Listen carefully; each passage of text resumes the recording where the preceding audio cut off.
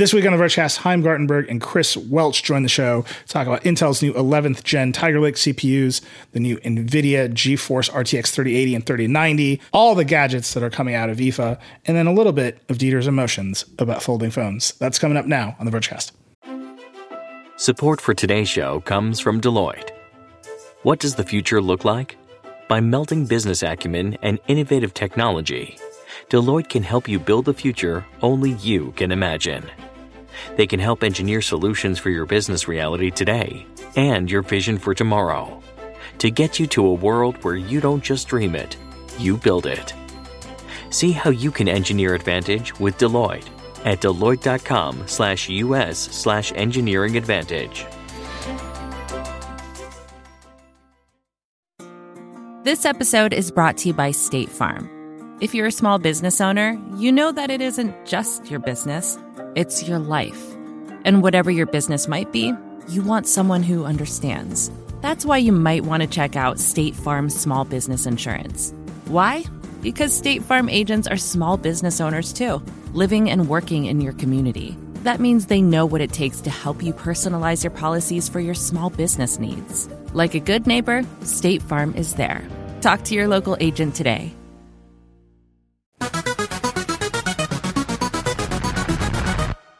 Hello and welcome to the Vergecast, the flagship podcast of Nintendo of America. They don't know it yet, but you just conquer the territory you want. That's my feeling. I'm Neil, I'm your friend. Dieter Bohn is here. Howdy. Wow. Chaim Gartenberg is here. Hello.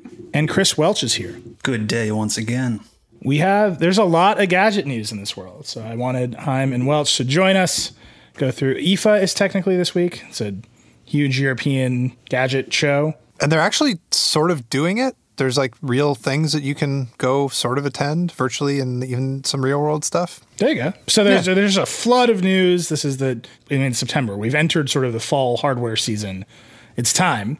So we're going to get into all of that. There's some cool Nintendo stuff to talk about. And then Dieter just, I think every week we're just going to make you think about folding phones until the reviews are here.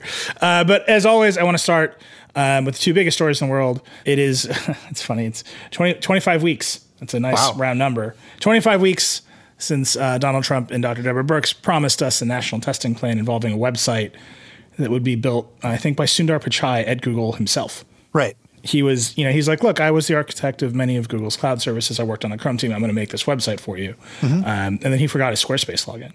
Ooh. So the trick was that is you just hit escape on the homepage and it brings up the 25 weeks since that happened. That is good context for some of the other stuff that is going on with COVID right now, which is the administration sort of promising a vaccine around the time of the election. I think I've been harping and banging away on this website joke for so long, just to make it clear that we have to hold people accountable for these promises. So that's very obviously like a stunt that is happening, this promise of a vaccine. The CDC has been giving guidance. I think we wrote a piece, Addy wrote a piece. The headline was just the CDC's testing guidance will make the pandemic worse. The New York Times wrote a piece that was like, it's time to stop listening to the CDC. All that's bad. All of it comes down to we need a proper test and trace program in this country before we can get beyond the pandemic, get beyond, until a real vaccine that has been properly tested hits. Nicole had a piece for us this week on vaccines, on how these emergency developed vaccines are going to have to convince a public that is already a little skeptical of vaccines. That's a big deal. That's a big cultural problem to solve. And then on the test and trace side, we've been covering this for a long time now. Apple and Google obviously announced that contact tracing exposure notification, I think is what they're technically calling it, exposure notification system. The APIs for that system were released a while ago. There were some apps across some states that use those APIs. And by some, you mean like app or maybe two. They were like not enough. Not enough. So then the next step of the Apple-Google exposure notification system is coming out. It's good. It is also very complicated. So they've built the APIs. The phones can do exposure notification. They can trade the Bluetooth keys, and they can check those. The list of keys on your phone gets checked against a database. If any of those keys in the database are registered as having tested positive, you get a notification that says you were notified per some parameters, or that you were exposed per some parameters different states can set. That initially required you to have an app on your phone. So the system was working in the background, but to do something like submit a positive test for yourself, you needed an app from a public health authority. Apple and Google are now taking the next step. So iOS 13.7 just came out. It now has the interface for that stuff built into the app if your local health authority wants to enable it in some way. The Google side is just very different. It is very Android in its way, that your local health authorities can give the phones a set of parameters that will then auto-generate an Android app that works with the framework. Yeah. Very complicated. Wait, why is that complicated? It's so Android in that they can't really bake it into the UI of the operating system without going through all of the update machinations of Android. So it is easier to like dynamically compile an application on the phone that touches. I mean, that's like hilarious, right? Yeah. Okay. That's fair. Whereas Apple is just like is pushing it. We've been covering it very closely. I imagine if you've been listening to the show or reading The Verge, you're aware of it. If you just read these stories and read how it works, I worry that it's so complicated. All of this stuff is so complicated and requires so many different sorts of agencies and public health authorities and hospitals and people to understand how it works to make it effective. I think now that it's here, it's time to kind of hammer on that. So I think that's kind of the next step here. But that's good news overall. The system has been in development. Apple and Google, for all of the other noise around those companies and all of their challenges and all their congressional testimonies, they appear to be just making steady incremental progress on this, which I think is great. Can I just say one thing about these situations being complicated, these software solutions being complicated? Needing them to be simple isn't just for simplicity's sake. It isn't just for aesthetic reasons that simple things are nicer or even just easier to understand. It's that in a situation where there are bad faith actors who will use any complicated thing, anything that's difficult to understand as a cudgel against it, or as a way to like muddy the waters. Complicated things actually become really problematic. If it's harder to muddy the waters with a simple thing than it is with a complicated thing. Yeah, I think that's right. And here, the nature of the thing is that you don't think of your phone having a relationship with your local government. That is just, phones exist outside of that framework. And here they need to have a very deep relationship with your local government, because that's the scale of the problem. And that's really how our responses worked. And we're just going to find out how good local governments around the country are at working with app vendors and operating system vendors. Anyway, but it's happening. That's generally good news. And then last bits of COVID-19 news. Robert Pattinson tested positive for COVID-19. The Batman halted production, and The Rock announced that he and his hired talent had tested positive. And then he was mad about masks. I only bring this up to remind you that if The Rock and Batman can get COVID-19, it is very likely that you can too, and you should be very careful. That's the COVID stuff. The other side of it is the movement for racial justice in this country, which, I think these are the two stories that we'll take away from 2020. Not so much Tiger Lake, but we're going to talk about Tiger Lake. We obviously talked to Bijan and Maria about our huge Capturing the Police project on the interview show this week. I encourage you to listen to that. It was a really good conversation. It's very hard when you are interviewing your own reporters about a project you edited. Like, I'm just making spawn content, and then it actually turned into a really good and meaty conversation. So check that out. Check out Capturing the Police project. We worked on that for months. Almost everybody on the site touched it in some way. It's just a big deal, and I keep coming back to how deeply intertwined everything that we talk about on the show is with this movie. It's cameras, it's social media distribution, it's who gets to moderate, it's who gets to take it down, it's how the platforms operate, what they surface, what they make go viral. It's all wrapped up in there. So go check out that project, check out that conversation with Bijan and Maria. We're very proud of it. Okay, the business aside, the biggest gadget news of the week, I think we have to just say it out loud at the top. It's that Nintendo released Mario Kart Live. Yes. Do you want to? I mean, I just assumed you'd freak out over this. So it's Mario Kart, but what you do is you actually have little remote control carts with cameras on the top, and then they drive around your you drive them around your living room, and they map out a virtual Mario Kart track in your living room. So I don't know how they do that. So there's clearly gates, right? So that you can set gates and then the track needs to go through the gate 1, 2, 3, 4. But I think you can also map out the thing because they've showed a little thing where there's like a weird curly Q track, right? And they can do stuff like if you get hit with a shell, your cart slows down. So it's possible that if you go off the track, they will slow the cart down, and that's how they enforce staying on the track in between the gates or whatever. But it seems pretty cool. This is legitimately the only AR thing I've ever been like, oh, that'll work. People will like that. Everything else is like, yeah, I'm going to put this couch in my living room. What's so clever about it is it fits so well into like what's capable and possible with AR right now. So you can see the other carts, and then you can have digital effects on those carts, but they're not trying to map anything wild on, curved surfaces or whatever. What you see is like what the cart sees, and the things that are digital are the things that you'd expect to be digital from the game, and then the things that are real, it just needs to be a floor, right? So the cart has a little camera on it. The cart has a little camera, but it doesn't need to do like real-time rendering of 3D surfaces while the cart is in motion. They've got those gates, and so a camera will be able to recognize those gates. It'll be able to recognize other carts. But if you just have little, the equivalent of QR codes on that stuff, you can do that really fast and on the fly. And so take what's possible in AR and then come up with clever solutions for making it seem like you've done something bigger than you actually have. And then make it Mario Kart, because who doesn't love Mario Kart? Literally, I don't know anybody. If you haven't watched the video, go look at the post, watch the video on the site. So it's a cart, a little Mario Kart with a little Mario in it, a little like F1 racer shaped thing. And then right below the wing, above Mario's head, is a camera.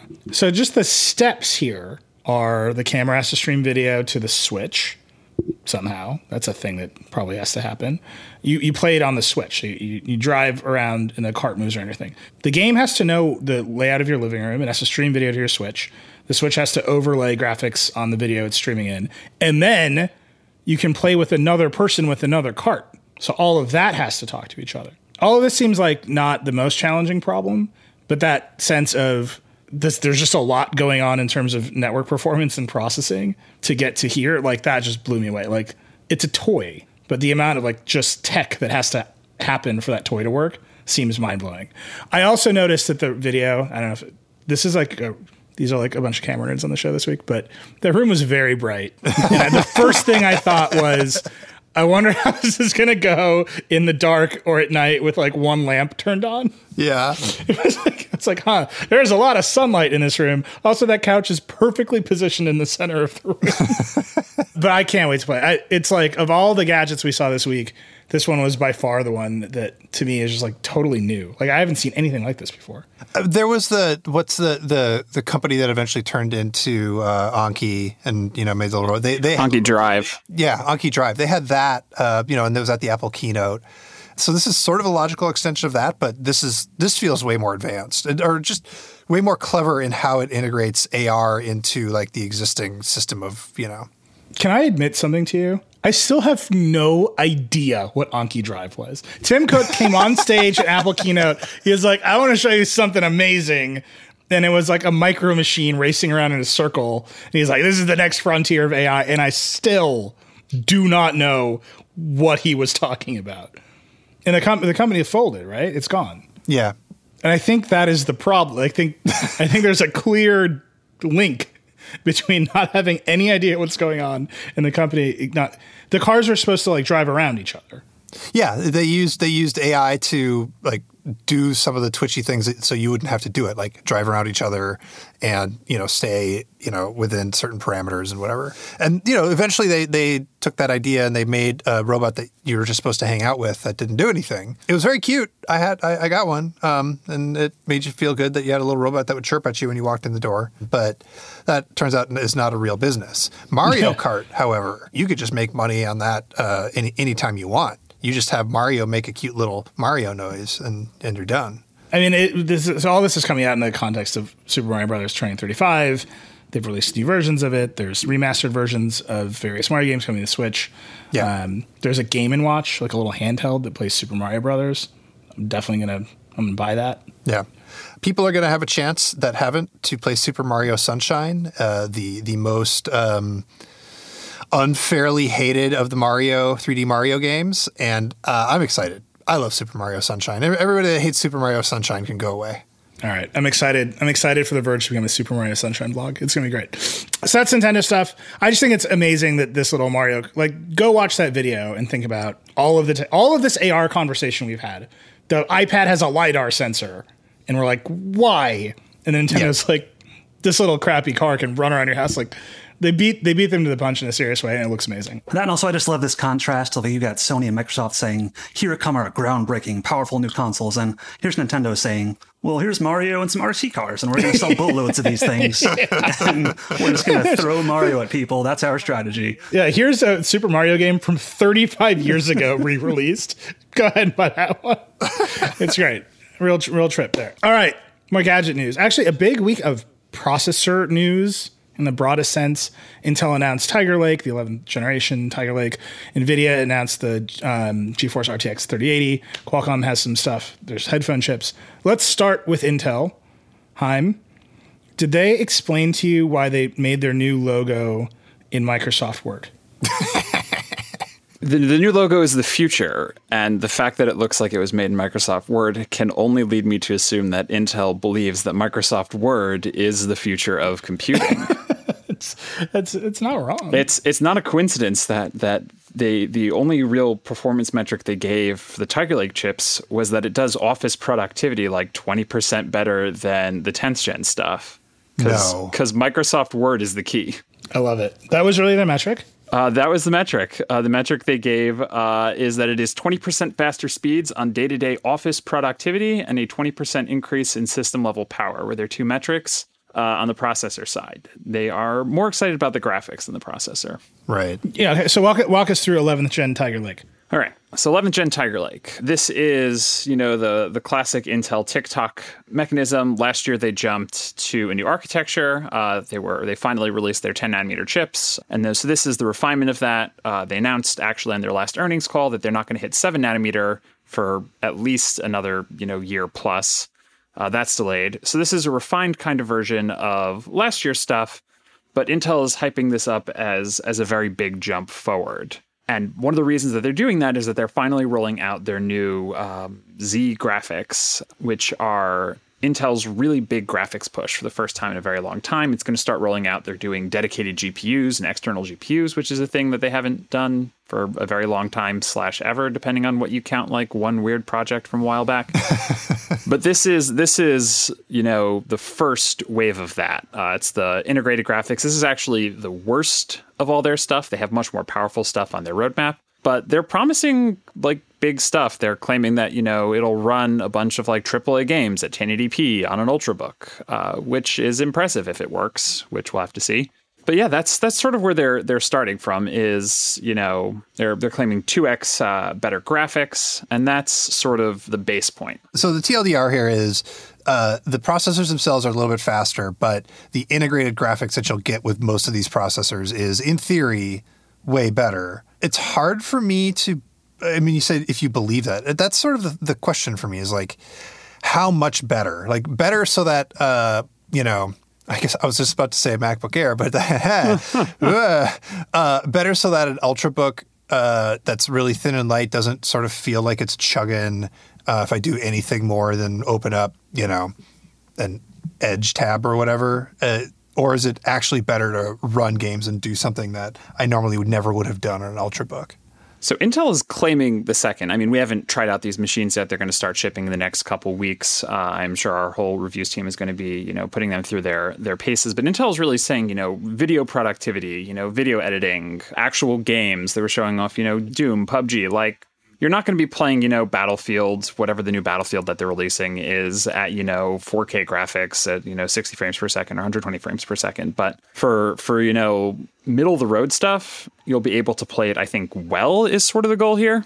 The gap between, because of all the TikTok sale drama, like I've just been playing with TikTok, and the gap between like the TikTok or the Instagram Reels video editor or Snapchat in terms of what they can do in real time editing a video feed at almost any laptop is so dramatically huge now So for Intel to be like, this laptop is better at video editing, I don't think the comparison is to previous laptops. It has to be to phones, right? And I wonder just how much of a hole like an entire generation of kids is going to like grow up expecting their phones to do real-time video effects and like AR effects in Snapchat, and their laptops are like they just explode because they just don't have the horsepower. Like that's like the next step for graphics and laptops is to just catch up to where phones have been for a couple of years now. Not necessarily in the game front, but when you talk about video editing.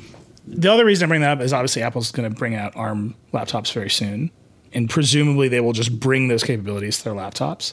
That's sort of the difference that we're seeing, and we'll get to that later, with between the Intel stuff and the Qualcomm stuff. Qualcomm is pushing its ability to, offer this real-time AI processing and camera stuff, the stuff that its mobile chips are already very good at. We've seen stuff like, the eye tracking and the AI replacement is the demo that always gets thrown around on the Surface Pro X.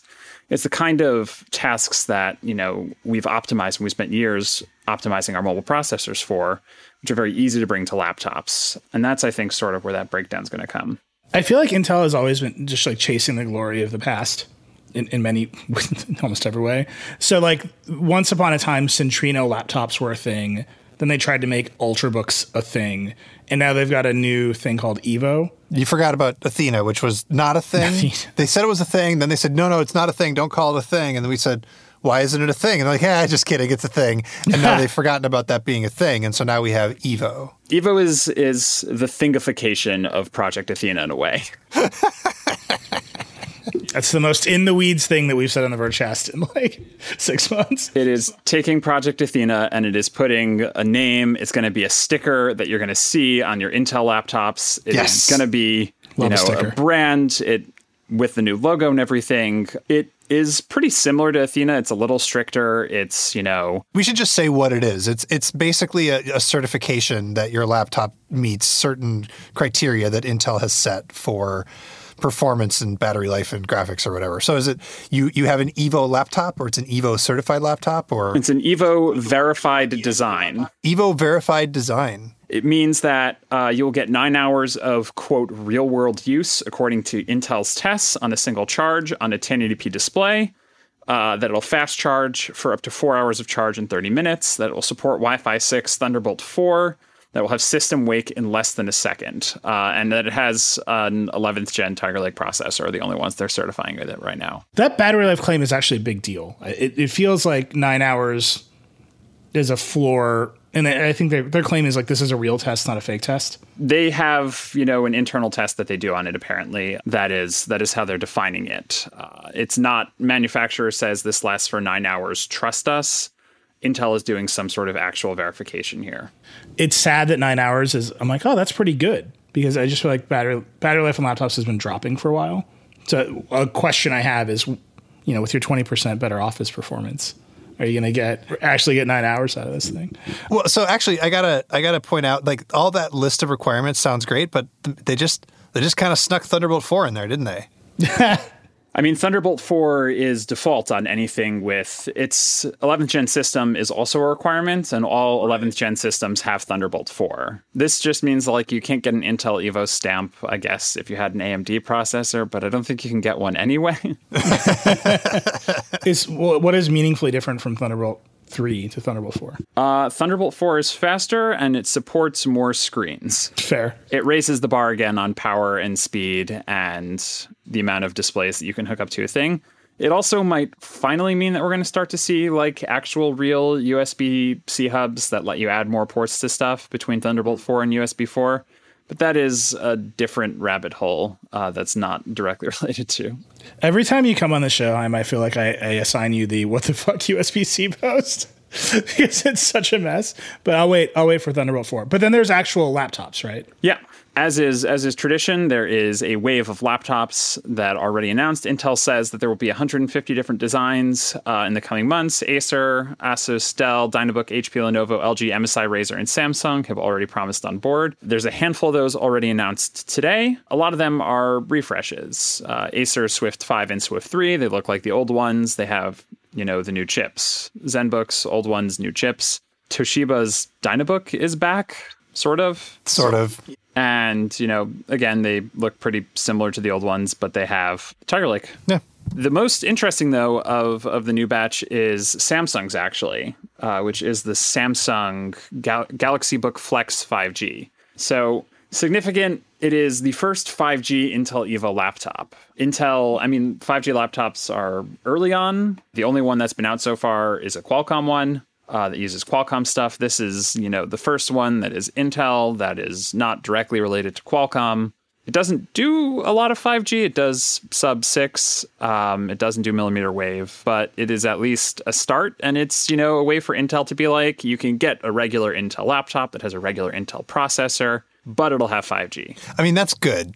That's important. Here's my question. Imagine you work inside Samsung and you've made an amazing product. I don't know. You've made the most incredible microwave ever, right? And you take it to your boss and you're like, look at what this microwave can do. And your boss will say, does it have 5G?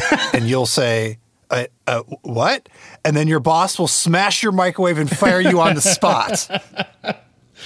My version of working at Samsung, I think every time there's a new Samsung product, we all imagine what it's like it's like you made this laptop and you're like, man, we did it. We get the first Evo verified laptop. That's a thing that's meaningful. Go with me on this. It's got a 5G modem. I passed that test. What should we call it? And then someone is like, it's a great word to put in the name of a laptop? Flex. And then everyone on whatever Samsung clone Zoom that they're using was like, yes. And then they named a laptop after literally the worst thing that the laptop hardware can do, which is Flex. I'm fine with it. It's a weird flex, but okay. I hate you. The show's over. It's from the same people that brought you the Galaxy Buds Live instead of the Galaxy Beans. So True. That's true. It's been quite a year for Samsung's marketing team. Do you think they were just like, we can't just call it the Galaxy Book? People need to know it's a different one. There are other Galaxy Books out there. There's the Galaxy Book. There's the Galaxy Book S. There's the Galaxy Book Flex Alpha, which is a different one than this one. There's a lot of these. We need to move on. Samsung's flexing here. That's why I wanted to stop it before you got right there. All right. So that's the Intel stuff. Obviously, a lot of laptops coming. As Haim said, our reviews team is going to be all over them. Carrying on with chip news, Nvidia has the GeForce RTX 3080. Haim, walk us through that really quick. So GeForce RTX 3080 and also the GeForce RTX 3090. These are the next generation NVIDIA GPUs. These are their big flagship cards. These are the ones, if you must have the best gaming PC known to mankind, this is what you're putting in. They are physically just enormous. They're based on NVIDIA's new Ampere architecture. They're promising twice the performance of the RTX 2080, their old flagship.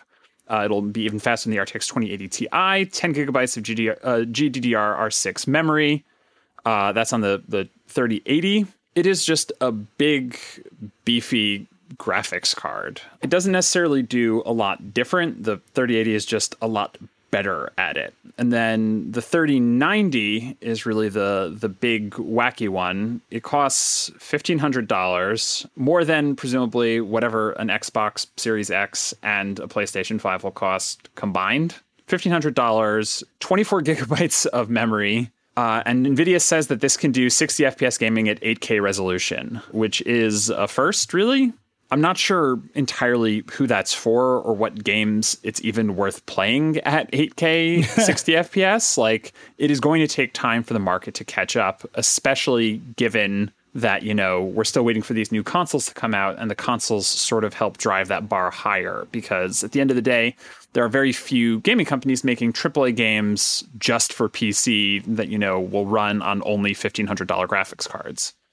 But like, if you have those big games, when Cyberpunk comes out, it will probably look very, very good on this. How well does this play Microsoft Flight Simulator? That's my question. I think it can just barely run Flight Simulator. Flight Simulator, we should do an entire show on Flight Simulator. It's so interesting and so cool and so much is happening, and then it's so inaccessible until the next Xbox comes out. Like, you have to have a monster PC, so it's like And I think that whole dynamic is so interesting. What I keep bringing up the 3080 because it's so much cheaper than the 2080. And the demo of Doom that they were running, where it's just like holding over 100 FPS and pretty much staying at 120 at 4K, is like pretty amazing. Yeah. So part of that is really they've really focused on updating the thermals and the cooling versus just raw increases in memory or power, at least on the 3080. That's one of the reasons why this is so big is, bigger fans, more cooling. So it actually has like 2 fans, and like the amount of heat this thing must be kicking out has got to be off the charts. And they're switching to every time I read about new graphics cards from Nvidia, like, oh, and now we finally have the 12-pin connector instead of dual 8-pin connectors. And they're saying that's to free up space for heat too. Like, how much of this, it's like this and Intel are both like, we can go faster if we can let it get hotter. And with Nvidia, they just have the benefit of they don't have to worry about your battery life. So they can just make it bigger and hotter, and it's like everybody else will just bend around them. So they can nobody's mad at Nvidia in the same way that people are mad at Intel, because Nvidia, like, no one expects them to have to like compromise on other things. They can just make it bigger and hotter. I mean, if you had to carry around an RTX, 3080 glued to your laptop, you would probably start to look a little less kindly at Nvidia. Fair. I mean, that is true, though, that they just, because they don't have that constraint, they can push it. The real question is whether any of that can come, right? Like, PC gaming is a big segment. It's growing. There's a lot of interest in it, especially right now. But it's just funny to see, like, that's one world. Then there's like consoles in the middle, which are the consumer world. And then the big consumer world of mobile is just in a different ecosystem entirely. All right. So that was NVIDIA. Speaking of mobile, there's just a little bit of Qualcomm news, and then we should take a break. Dieter, you want to walk us through this Qualcomm stuff? Oh, so they've got budget Snapdragons that will support 5G. Here's where I've landed on 5G. I don't think you should care about it still now, but I think that you should care about it soon. I don't care that it's going to be on the next iPhones, but I think that eventually, like, 5G will matter in the US, especially on sub-6. I'm going to say late next year. Right now, it's like barely faster if you can get it. But I think by late next year, we'll start to see more network build out. Verizon just won a huge, big ass auction to like get a little, more bandwidth for its sub-6 network. And so if you're buying a phone, the reason to care about 5G is, in theory, in a year and a half or so, the networks will be there where you'll start to see some benefit. So if you're going to keep your phone for 2 to 3 years, you maybe want to get a 5G phone, maybe. And the flip side of that argument that you were making is don't buy a phone this year. Yeah, no, I think that that's not a terrible thing to not do. It'd be fine to not buy a phone this year. Did you see, I think Joanna did her like drive around in an RV video testing 5G around the country. Like, your perspective is Joanna Stern at the Wall Street Journal. But like, that perspective of it's not ready yet is such a US centric perspective. Because if you look at the charts of US 5G speeds compared to everywhere else in the world, my dudes, we have lost the race. I'm here to report. That's fair. Part of it is the chips aren't there yet. Like, Qualcomm still doesn't integrate a 5G modem into its, core Snapdragon chip. If you buy a Galaxy S20 today, it has a separate modem chip in it still that's, sapping power. We're not even at the point where the best processor has built-in 5G. They have the step down one does, but like the biggest, best processor that you're putting in your flagship phones, which are the big expensive phones that people want to buy, don't even have the best form of, just hardware on a very basic level that they can yet. Yeah, but I think that is worrying about a problem that seems solvable, because you as a person might be able to buy one phone or another. Worrying about the network is just waiting on Verizon and AT&T and T-Mobile to like finish the job. The spectrum fights are real. Verizon and AT&T have been complaining that T-Mobile has like too much spectrum now, which is very like choice considering that merger just went down. So I think like the infrastructure, wanting the cost, the extra processor, the heat, all that stuff is in weight of the infrastructure to get built out. And that's still, we've been saying that forever. All right, we got to take a break. We got to come back and talk about some gadgets, IFA. We'll be right back. This episode is brought to you by State Farm. You've heard it before. Like a good neighbor, State Farm is there. But it's more than just a tagline, because State Farm agents are small business owners themselves who live and work in your community. And if you're in the market for small business insurance, who better to work with than an agent who understands what it takes? State Farm agents can help you create a personalized insurance plan that fits your small business needs and budget.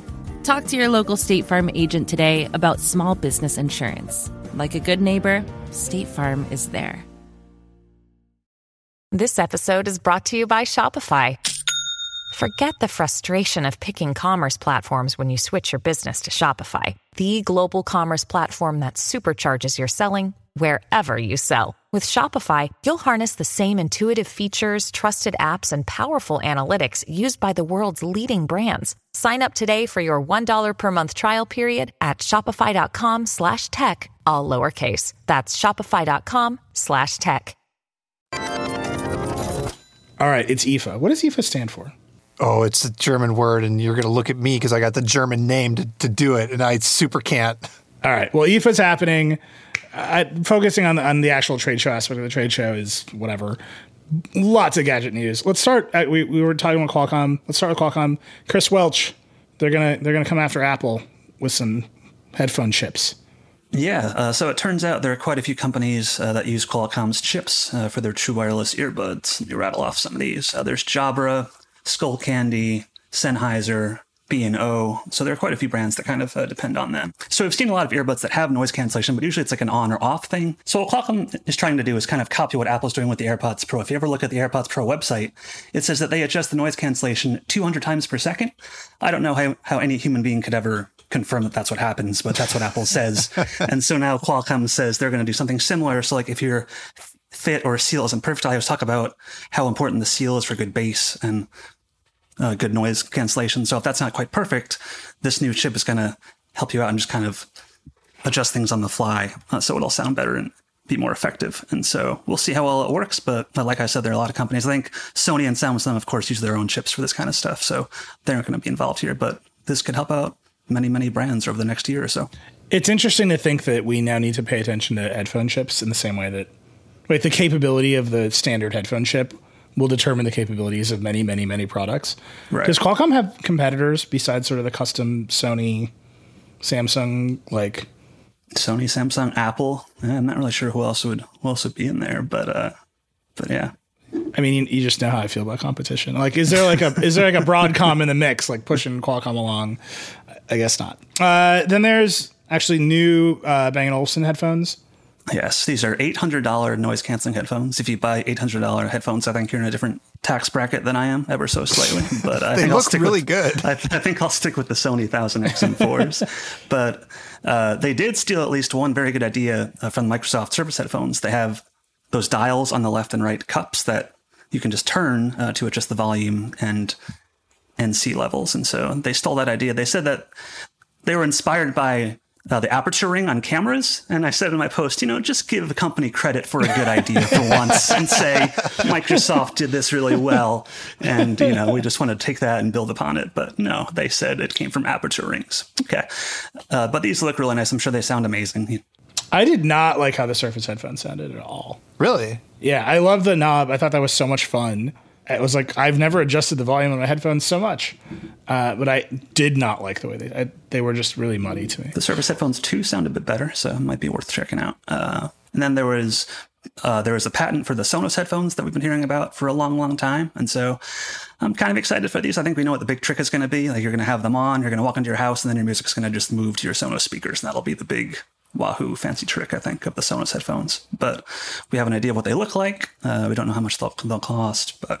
Isn't it's supposed to it's also supposed to support both Alexa and Google at the same time? Maybe not at the same time. I don't know. They're in a little bit of a lawsuit over that. They're in a little bit of a thing there. Little tiny antitrust lawsuit situation going on there. I wonder if they've delayed it because marketing a product about you can leave your house and come back seamlessly is like a little Not quite the moment. Yeah. Do you think they're going to be targetable in the way any other Sonos speaker is targetable from, the Sonos app or from Spotify? Like, are they going to be like full-on Wi-Fi headphones? Because to me, like, there's no point if it's literally just Bluetooth headphones with a Sonos badge and it can somehow communicate to a speaker over Bluetooth or something to pass it off. Like, that's not enough. I actually want to be able to hit the source button that sees all the Sonos targets and choose the headphones.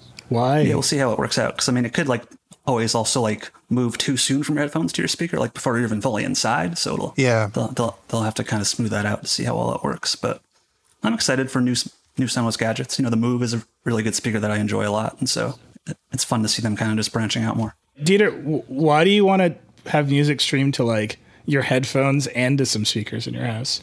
Well, or speakers. I want to be able to switch it from the speakers to my headphones. Or I want to be able to, I don't know, have the headphone, ask the digital assistant or something to have it go there. In Spotify, when you can tap your targets and, having the headphones be there via Sonos is interesting. It feels more integrated than having headphones that are connected to your phone via one system and then your house speakers that are connected to your music ecosystem via an entirely other system. They should just all talk to each other. Yeah. I mean, the reason that's crazy is that it would imply that the headphones need enough processing power to go and fetch an audio stream from the cloud themselves. Yeah, why not? Sure. Now the headphones have fans. Soon the headphones will have ray tracing. Let's do it. Let's get out there. Chris, there's a bunch of TVs. Well, not a bunch, but I'm a sucker for TV stuff. New projectors, new Hue stuff. What's going on there?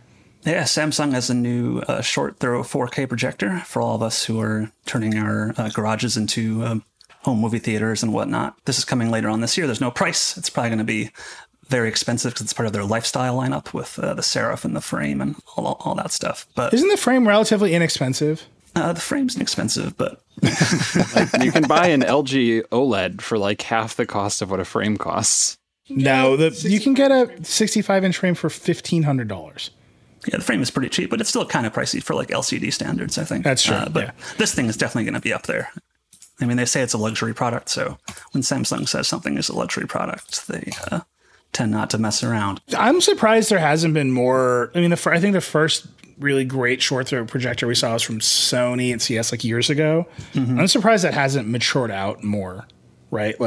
This is a product that right now it's you can have a gigantic screen in your living room and it won't take up your actual wall. Seems like it's just a promising thing to market right now. It just hasn't seemed to hit.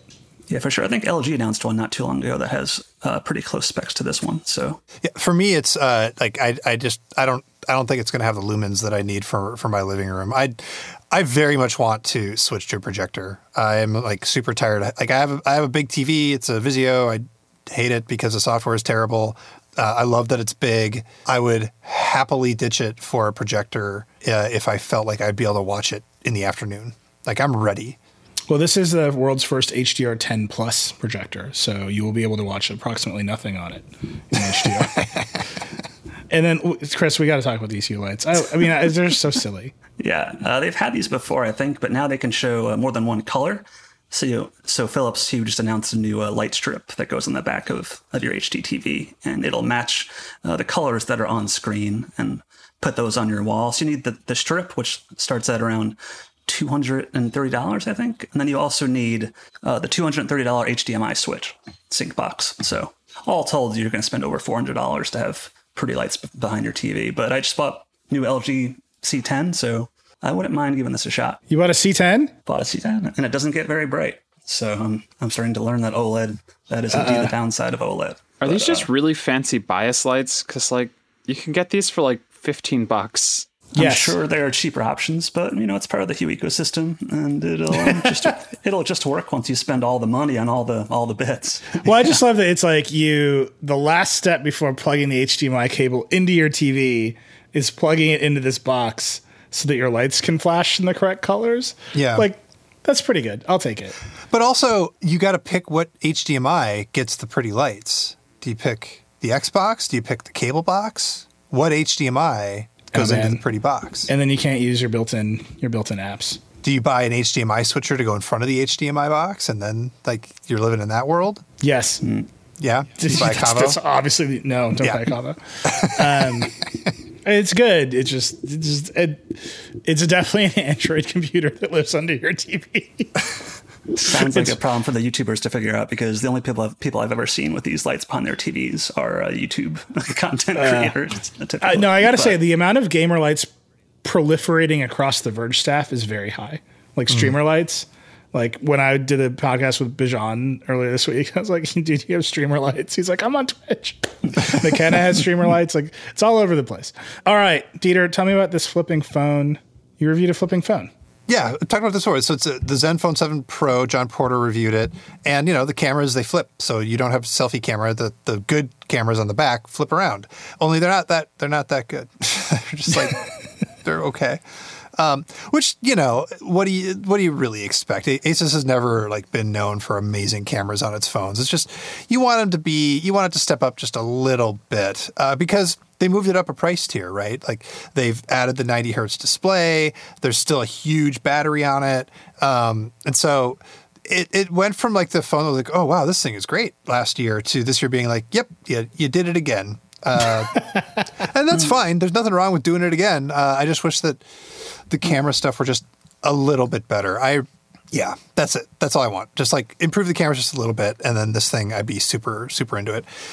You do lose IP ratings because it's got moving parts, but really, who's going anywhere near water right now anyway? Let's be honest. Quite a few people. Okay, fine. I mean, the promise here is that you get to use a real camera for selfie, right? I mean, that's the whole game. Is it better than the iPhone selfie camera?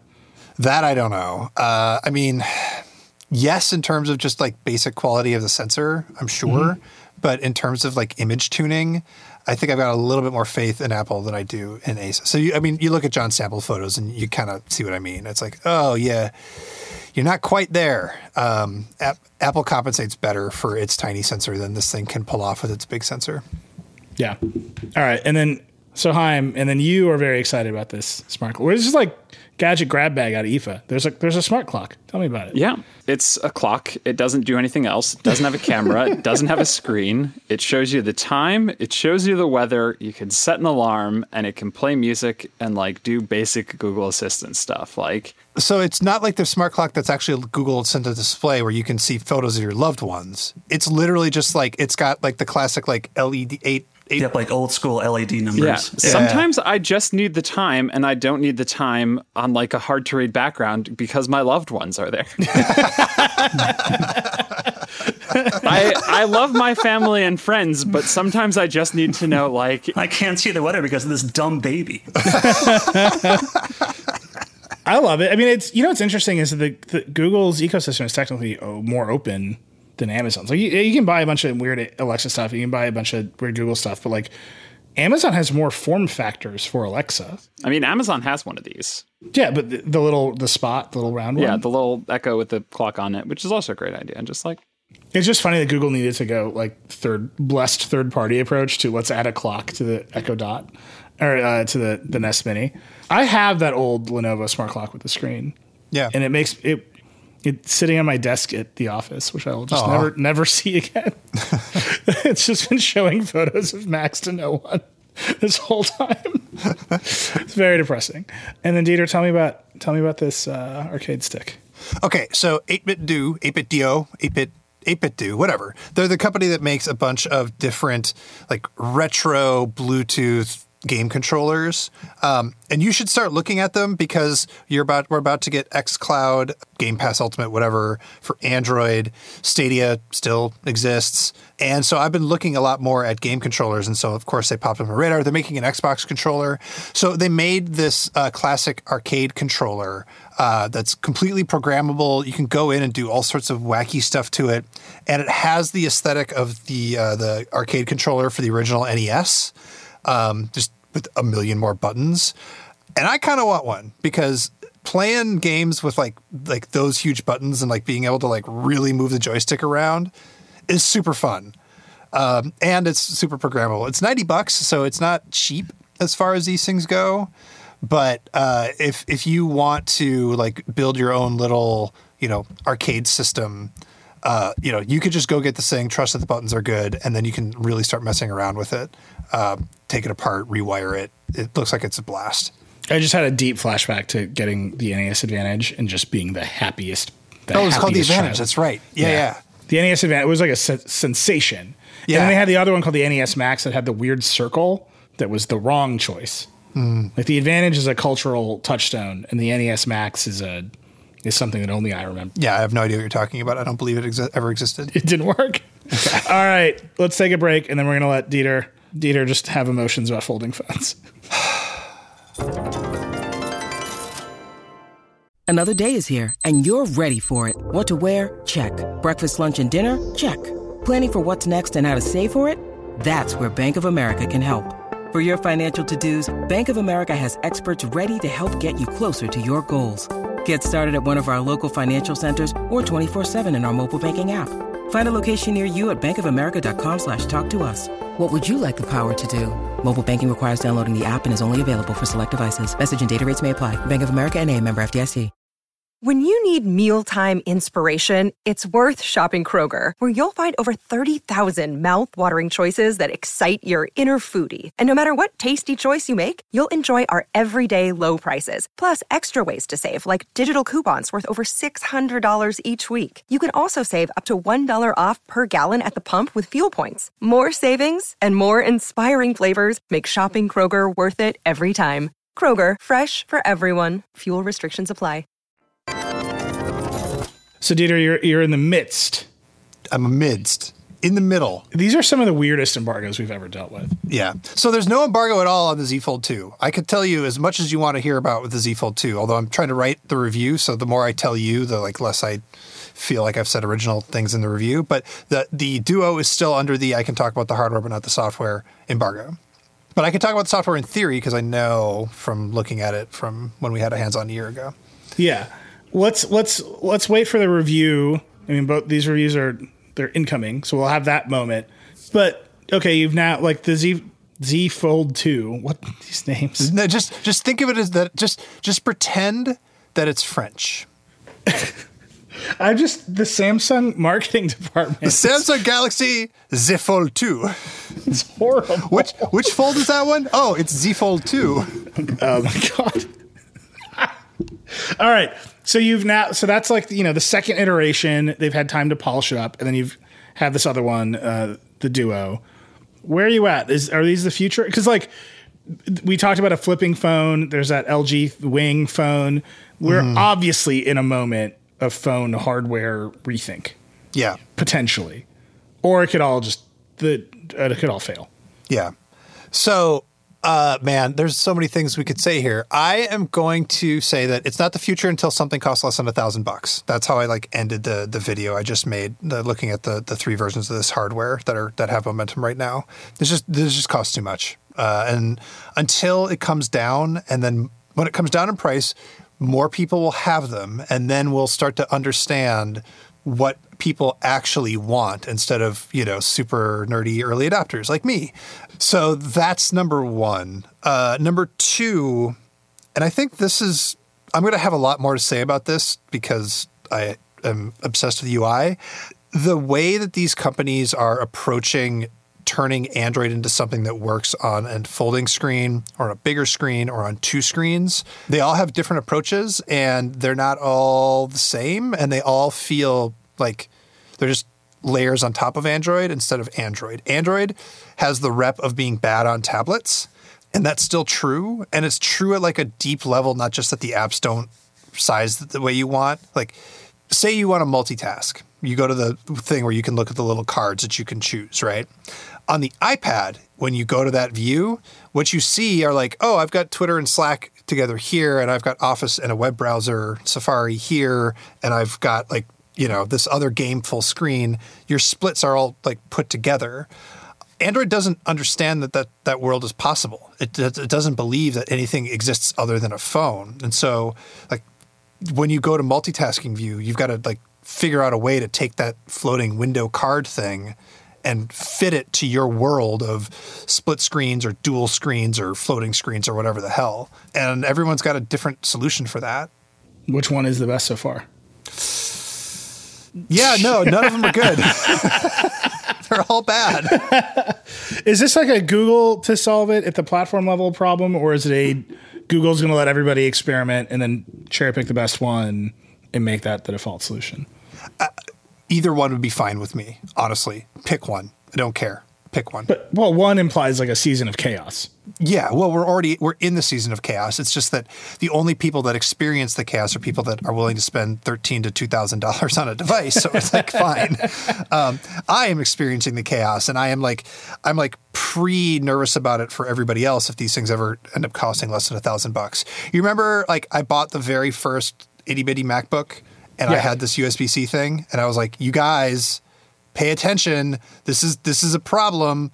These dongles are going to be a problem. And everyone's like, Dieter, you're just an early adopter. What are you talking about? And then I was right. Yeah. That's how I feel about interfaces for fancy, weird new form factors on top of Android. Yeah, I don't know. It's weird that Google seemed like it was getting ahead of it with the folding stuff. Yeah. No, they were like, before the Fold was even announced, the original one, Google's like, form factors are changing and we're ready for it. It's like, are ya? Yeah. Okay. And they kind of were, but now they're like, it's getting away from them. So what is Samsung actually, not to get too deep into it, but just briefly, what have they been able to actually refine about the Fold 2? If you remember, Samsung has a system where you slide in this dock from the right-hand side, from the edge, and then you can drag icons out to the left or the right. And then there's a split pane, and then you tap little dots in the split pane, and you can move stuff around, and then you can bring in a third one. What they've done is they've made that all feel just a little bit more fluid, which sounds like whatever, but it actually is hugely important because if you lose your Windows state, you got to recreate it again, and you want it to be fast and easy. And you can also now save app pairs in that dock, so you can quickly get back some setup that you had before. So it feels almost a little bit like the iPad when you bring its dock up and then you drag an app icon out to do something with. It's just theirs is on the right and a completely separate subsystem relative to like the standard Android dock and home screen. And this has to make more sense when you're looking at it.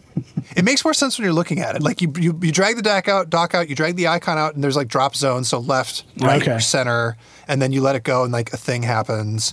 But like here, there's left, right, and then there's like, then you can split into 3 if you want. And then there's a center one that makes the app a pop-up window that then turns into a bubble if you want to minimize it. And you can also choose to have that pop-up window be semi-translucent if you want. Please stop. Like, Samsung is not afraid to give you options. I need this to come to an end. Like all of that what sounds great. Like if the Android app ecosystem was like quickly updating for the latest features of a thing. Oh, and it also sounds great if I said the word bubble and I know what that means, if you're not intimately familiar with the history of bubbles and how like Facebook started chat heads and then Google like started to do it on Android and then took it away and is going to put it back again, and the relationship between Google's idea of bubbles and Samsung's idea of bubbles and Facebook's idea of bubbles, like if none of that makes sense to you, what I just said, then this is going to be like a pain. Like it requires way too much knowledge of like the history of Android UX to understand what's going on the Fold 2. But if you do, it's great. It's just so funny because one obvious answer to this is just like Windows. Like this problem is deeply solved on other large screen, multiple screen computers. Yeah, Surface Neo. It's a 7.6 inch screen. So like, do you really want Windows on it? If you do, Nilay, you could just do it. You could just like drag stuff into that center and pop out Windows. Of course you can. What was I thinking? It's just funny. Like the Duo is like a dual screen computer and they're trying to reinvent. Right, but it doesn't just have Windows from the company that makes Windows. Yeah. Well, are you like asking Android for some kind of phone that runs Windows, Nilay? No, like a Windows phone.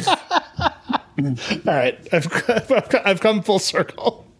No, I think about this with the iPad too. What is the one thing I want my iPad Pro to do? To just have overlapping windows that I can switch between. At what size do you want the windows? What size screen? Because I will tell you, just having windows on this 7.6 inch screen, which is like the size of an iPad mini, basically, would be a nightmare. It's like the fingers and shave your finger down like Steve Jobs, make the joke, and it would suck. But at like the 11 inch iPad, I'm like, yeah, actually Windows would be great. But also has a trackpad. So like, isn't that just an ARM Mac that runs iPad apps in Windows with a trackpad? Yeah, that is. You can really see how Craig Federighi got there. He's like at the whiteboard, he's doing the flow chart. He's like, yeah, well, that's just that. He circled that. He's like, just make me one of those. Speaking of Apple, we should wrap up on some Apple rumors. It's Mark Gurman. He says orders for the next iPhones are placing high orders. 75 to 80 million 5G iPhones this year is what Gurman says Apple's ordering. That's basically where they are, maybe slightly above the last couple of years. That's aggressive. We'll see. That's a big bet on people wanting 5G phones. And, we started out by saying maybe this is a year to just not buy a new phone. Yeah. Well, I will tell you that, I always ask the question, why are you pushing 5G? Is it because the carriers are forcing you to? That's like every time I do a product briefing, I ask that. And the answer is always, no. When we do market research, number 1 is screen size, number 2 is battery life, number 3 is 5G. Yeah. Which is weird. Stop wanting 5G, everybody. Sounds like there's just a ton of stuff coming this fall. They're saying 4 new iPhones, 2 Apple Watches. There's a new iPad Air that has the same bezels as the Pro, and those long-rumored Apple headphones are still supposed to come this year as well. So it's funny. Apple bought Beats, and yes, we know they bought them for the streaming side of it, but then they turn that in Apple Music, and really nothing of Beats persists. Right? Remember Beats had the personalization bubbles? All of that is gone. I don't know, what they really bought. It's still unclear what value. Jimmy Iovine is not wandering around Apple campus being I'm Jimmy. That's not happening.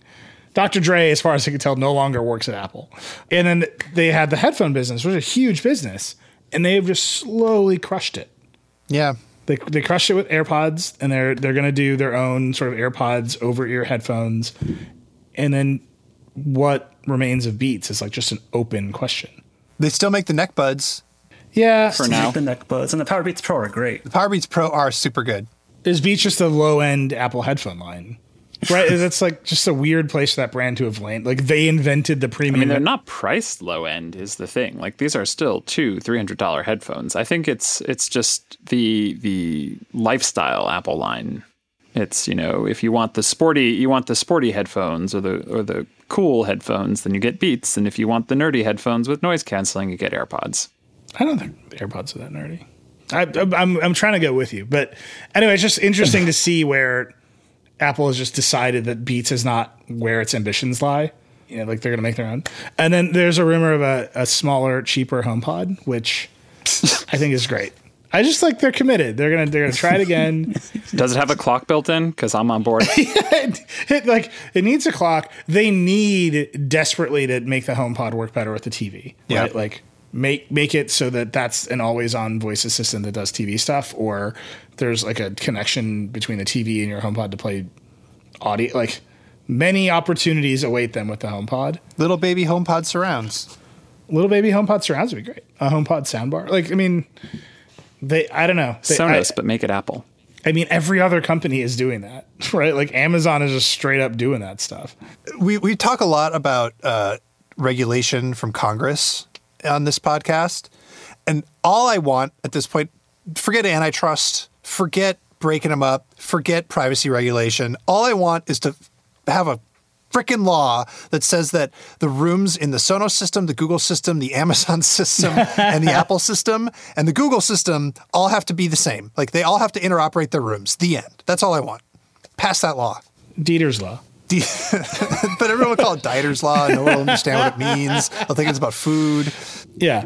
So just a flood of Apple stuff. Should we talk about the fact that there's going to be 4 iPhones and one of them is going to be small, apparently, 5.4 inches, and then one of them's going to be huge? I'm very excited for the small iPhone. I'm mad that they're making the smaller Pro one bigger. The 5.8 was good, and now it's a 6.1. But this is the smallest iPhone since 2016. I don't know. The Pixel 4a has kind of shown me that I have moved on from small phones. It's fun and it's cute and it's a good phone, but it's tiny. And I have large hands, and so I think I'm firmly going for the giant iPhone 12 whenever it's available. So, I'm definitely getting the biggest one. I'm this thing is my computer half of the time, right? Might as well just have the biggest screen. Bigger screen means Windows. If it had Windows, it would be incredible. Well, no, that's the thing. It's at 6.7 inches. You should be expecting something more than just blown up apps, phone apps. You should be expecting tablet interfaces, right? I mean, they've been trying that. They've been trying that for years. Like ever since they first did the 6 Plus, like, the 6 Plus had, a sidebar and you turned it sideways, and it's just never gone anywhere. Should you expect split screen on a 6.7 inch device? I mean, why not? They can do picture in picture already. That's coming to all of them. I mean, I could do split screen on my Galaxy S20. I can just do it. My S10. Yeah. I don't think until they have the confidence to say what they want to do with iOS on the iPad screen, which they do not. Yeah. I don't think they should monkey with the iPhone. Maybe it's time to stop complaining about Android tablet apps and start complaining about tablet apps on the iPhone. That's a reasonable thing to have. It's the next generation of the VergeCast. VergeCast 2021. These iPad-sized apps on the iPhone are bad. Where's my Instagram app? That's all I've wanted for 10 years. Yeah.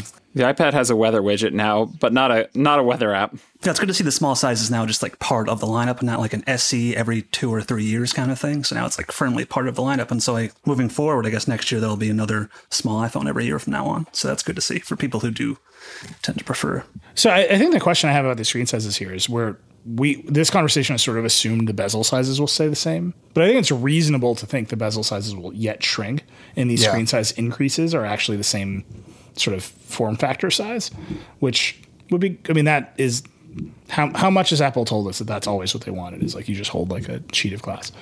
The real question is whether they can do anything about the notch. And there's been, as far as I can tell, 0 notch related rumors. Yeah. Even though Apple did for a minute have like under, and we've seen one now, camera under the screen, some sensors under the screen. That's the real dream. I wonder if they will Apple be willing to do an in-screen fingerprint sensor at some point and just have both? Because I will tell you, I think I've said this before, wearing a mask, the phone that annoys me the least is a phone with a fingerprint sensor. Yeah, and that's funny because all of Face ID was about just making you set it up so you didn't have to worry about a code to make it easier. And now it's like, oh, I type in that code 5,000 times a day. Yep. All right. Well, I think obviously what's most important here is the small HomePod. So that's the ticket. Dedicated small HomePod event. That would be the best. Do you remember Apple when Steve Jobs held an entire event for the iPod Hi-Fi? Yes. I mean, that was like the height. He was like, everybody get together. I made a boombox. The iPod Hi-Fi was an underrated classic. I have a friend who still uses his Hi-Fi. I would still use one if someone had installed it in college. Woof. I'm sorry. That's terrible. Yeah, someone stole an iPod Hi-Fi in my Zune collection, so they really made off. They really made off like a bandit. Wow. I just like picture the look on this guy's face when he got to like the pawn shop or whatever and was like, look at all this stuff I had. Not getting many bites on Craigslist for this stuff. What's going on? I would buy that Zune collection right now. Dude, Hein, you can buy an iPod Hi-Fi for $135 on eBay right now. Ooh. That is bad information for me to have. All right. Well, we're going to end this so I can start shopping. That was the VergeCast. Thank you, gentlemen. You can tweet at everybody. Dieter's at Backlon. Haim is at C. Gartenberg. Chris is at Chris Welch. I'm at Reckless. We love hearing from you. IFA continues. There's going to be tons more gadget coverage on the site, so check that out. We have a flood overviews coming. And then there's all the rest of our coverage around all the other things happening. I'm being told that we have a new podcast survey. So please take it. Go to voxmedia.com/pod survey. We're just trying to craft our shows. We're thinking about some new shows, some expansions. So your feedback is just invaluable. So go to voxmedia.com/pod survey. Please take that. You can read Dieter's newsletter called Processor at theverge.com/newsletter. Casey has the interface. It's theverge.com/interface. I'm pretty excited about this. Our Tuesday episode next week, the interview show, Mark Lavoie. Yeah. Ex-Google Pixel camera engineer jumped to Adobe to make, quote, a universal camera app. We're going to ask him what on earth that means. So that's coming up on Tuesday. Very excited about that. Other than that, we'll see you next week. It's VergeCast. Rock and roll. Wear a mask.